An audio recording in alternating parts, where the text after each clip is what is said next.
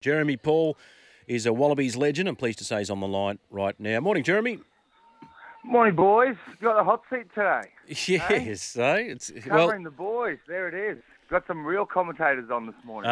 Good yes. to hear. Well, they'll be tuned in. Stephen Butts will be happy. Well, Butts turned 50. He's fighting fit. And he's Yes. playing touch footy competitions at the moment. How are your knees holding up? No good whatsoever. Shot. There's no chance I'm playing touch. No chance. We're getting the coaching ranks, Paulie? Yeah, mate, 100% coaching the under-16 Dawson Rep Girls side with my mates, Maddie Hunter and Tommy Mahoney there. A couple of dads just trying to do their best, mate. Trying to do their best. Good on you. Well, at the moment, Coaching. Phil Waugh is putting together a shortlist for the next Wallabies coach. You know, does Czech return? Is Dan McKellar ready for the step up? Maybe it's your old mate Stevie Lark. I mean, can you add your name to that list?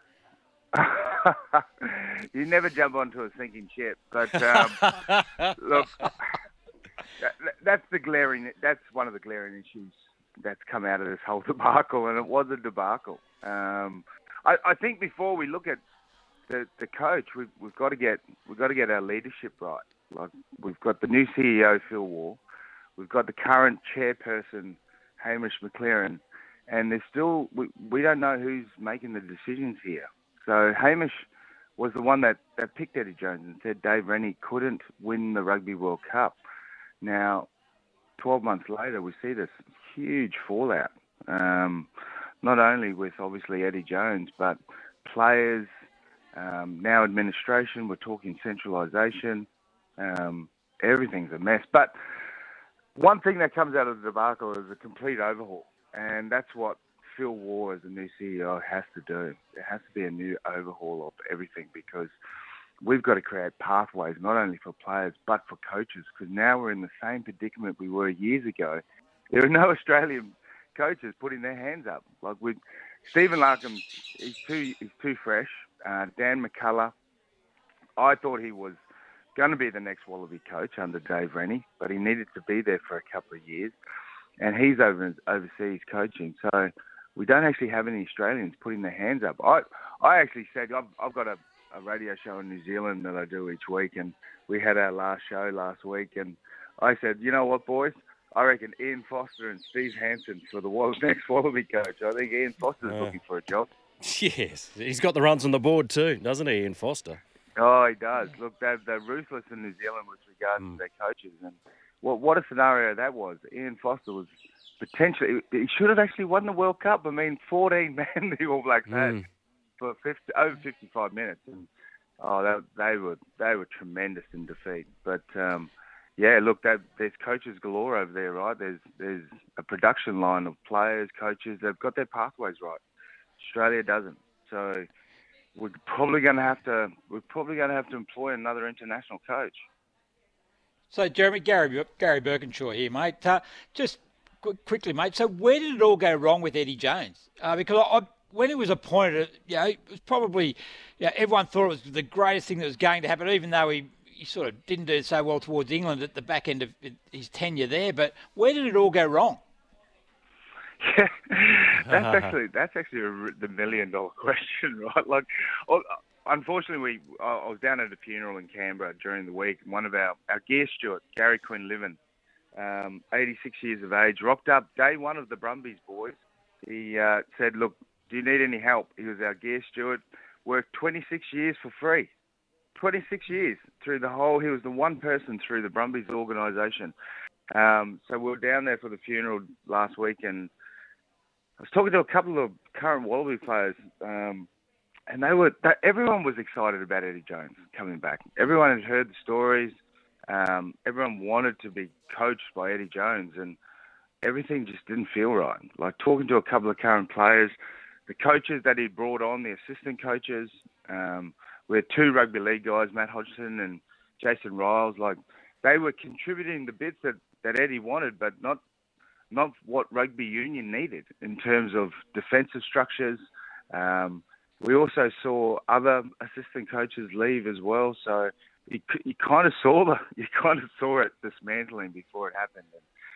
But then you look at the selections, and I think the selections was the big thing that the media as well as the fans didn't agree with, and they wanted an explanation of why he went so young and why he just culled all these older players. Like it was quite remarkable, wasn't it? It was a bold selection. It was bold selections, and do you know what, boys? Look, in the Fijian game leading up to that, Will Skilton and Talalea Tupu, who both were injured in the week leading into that, I believe if they would have played, we probably would have actually won that game and gone through the quarterfinals, potentially made the semi-finals, and none of this would have even been discussed. Yeah. So, look, the games, every game they say, look, it's a matter of millimetres, and I think, everyone backed Eddie. I did. I'm a big loyal person to Eddie. Eddie was my coach for 8 years of my career, and mate, he turned me into the player I was, and I was very fortunate to have probably a good Eddie. But mate, everything unravelled into it, just debacle after debacle, and it was like a train wreck, right? Like you were just sitting there watching it, going, what? And I think, and then obviously coming back and having to fight with the media, and then whose fault? There were fingers being sort of pointed this way and that direction, so it just became untenable. But I really believe, boys, that you've got to look at the leadership first, and I think there's a lot of questions around Hamish McLaren. There are a lot of questions. You mentioned the Fiji game, and of course Tupou and Skelton, but that Wales performance was so amateurish. It shows that the problems run far deeper than that. I'll get on to McLennan in a minute, but you mentioned there, Eddie. Obviously, you know him well. At the time, we thought it was worth the gamble because he had the currency, didn't he, in and around the World Cup cycle. But you think about the comments that he made, Jeremy, to Lawrence Dallaglio, I'll only be there for a year. Things like that, and the spectre of this Zoom meeting with Japan that just would not go away, corroborated by a number of media sources. Do you think Eddie was ever really committed long-term to this Wallabies project? Look, absolutely. Look, the one thing I know about Eddie Jones, I've known him since I was 19 years old, so nearly, sort of 30 years. There's no one that works harder in world rugby than Eddie Jones. Like, we actually used to have a bit of a muck around whenever because we used to play in the old days, remember? No social media or camera phones, so we were quite partial to a midweeker. We didn't mind having a couple of beers on a Wednesday evening. Still are, yeah. Look, it was happy hour for us back then, and we only just turned professional, and we always knew never come home and jump in the lifts between 4:30 and 6:30 in the morning, because that's when Eddie Jones got up. He was just, he would work from 5 a.m. to 11 p.m. every single night. We're talking 7 days a week. The commitment level, yes, and you've got to take those comments with a grain of salt. Like, he was always going to be here for 4 to 5 years. Like, he had committed to that. I've never seen him not commit to any contract he's ever done. And he has had the runs on the board, boys. Like, Consultant 207 won the World Cup with South Africa. Obviously got Japan to their first quarter final when he was their coach at the World Cup in 2015. 2019 World Cup finalist as well, World Cup finalist with us in 2003. Yeah. So it absolutely runs on the board. So hence why I think, but he also had a crack at the media, right, before he went overseas. And I think there were a couple gunning for him, which is fair enough, because he put it out there. And I think that is one of the things about sport, right? Like, as a coach or as a professional sports person in today's world, if you go and put things out there, they really wait for you to fall. And I think Eddie, with just the amount of pressure and this whole thing with Japan, like, come on, boys, even if he did have a meet, I don't really care about that. I really don't. I really don't know what the big hassle is, because you got current players, you got current coaches that are always taking potential phone calls. Like, back in our day, it used to be a rugby league team. Joe Roff or Stephen Larkin would come out and say, I'm really liking the Raiders. All of a sudden, they get their contract bumped up. But I always, like, coaches, players, they're always looking. There's no loyalty now with respects to, I suppose, organisations with players and coaches, because an organisation can just cut you so quickly, and vice versa. A coach or a player can leave. So I never saw there was an issue with him taking a phone call from Japan. Like, I really didn't. But everyone else did.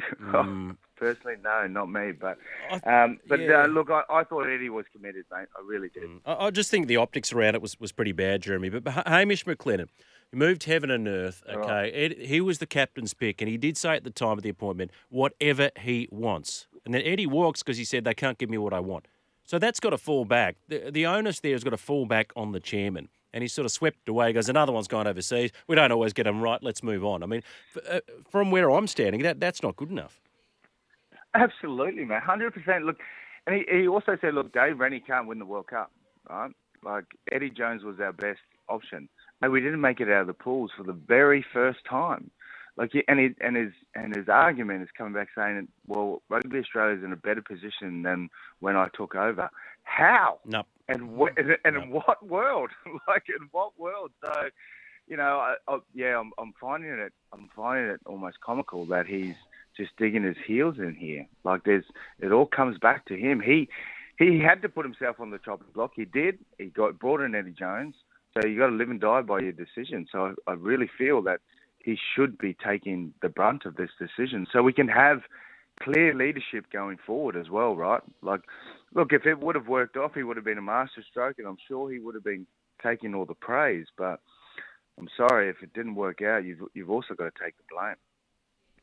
Jeremy, back to the World Cup. South Africa back-to-back World Cups. Their fourth victory, most ever. So well done to them. How did you find the tournament yourself, and certainly the performance of South Africa, winning their quarter-final, semi-final, and the final by a single point was certainly a fantastic effort. Oh, well, look, it really was, wasn't it? Look, South Africa, I thought were incredibly lucky in the final. I really did. Actually, I thought they were lucky in their whole three games, right, leading into it. They pulled out that little bit more. It was a tremendous effort to do 4 World Cups, man. That is, wow. And they changed it up too. Look, 7 forwards on the bench. That's never been done before. They tried different options, and look, they played to their strengths. They're a big side. There was nothing ever flashy about what they did, and that's actually World Cup rugby, to be honest. It's about those little mistakes, taking those opportunities, and playing to your strength, and that's the power game, South Africa. But I really thought the All Blacks were just absolutely tremendous. In Super Rugby, boys, we actually have this rule that if you get a yellow card and it gets upgraded to a red card, you can actually bring on a player after 20 minutes. Okay. So it doesn't impact the game, like the contest itself. So if you do something that is warranted a red card, then it does impact the team for only 20 minutes and not for 80. I like it. I like it. Yeah. What did you make? What did you make of the Sam Cane red card? You know, by the letter of the law, and I know Sean Fitzpatrick has said, okay, by the letter of the law, yes, I get that. But then, hang on, their captain gets a yellow and not a red, and this is what's frustrating fans. So where is the consistency in the decision making? Oh, mate, there is none. There is absolutely no consistency. But look, we've seen this across all games, though, aren't we? Look, everyone is now a lot more conscious of the head, which is great, because I know with myself, like back in the day, like you get knocked out, they come running on and they go, smelling salts, and they go, are you alive? Yep, you're alive. Yep, get up, carry on. You'll be right.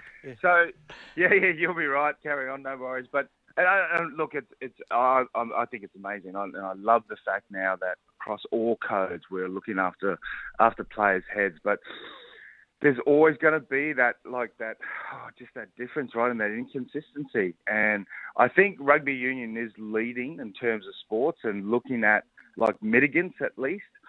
And I just feel they've still got to clean up that process like that. You're still going to get far too much inconsistencies, and I think if we are going to continue the way that we sort of like, because what they do is they go mitigants. Was the defender bending? Was the attacker falling into it? Yeah, they do go through a process like that. But I feel that you're still going to get inconsistent results. And so I believe the 20-minute red card is the best option. And I think that way it doesn't take away from the contest itself. Because if that happened in the World Cup final, I believe the All Blacks would have won. They were the only side that looked threatening. They played some excellent rugby. But they were just that man short. That's really all it came down to. So, yeah, I think moving forward, being able to have that, if we're going to be continually hard on the tackle area, which we should in terms of the head, then definitely look to change the laws respective of red cards. Jeremy, good to get your insights on the program today. We look forward to seeing your name on the short list for, as future Wallabies coaching candidates. What's on for the rest of the day?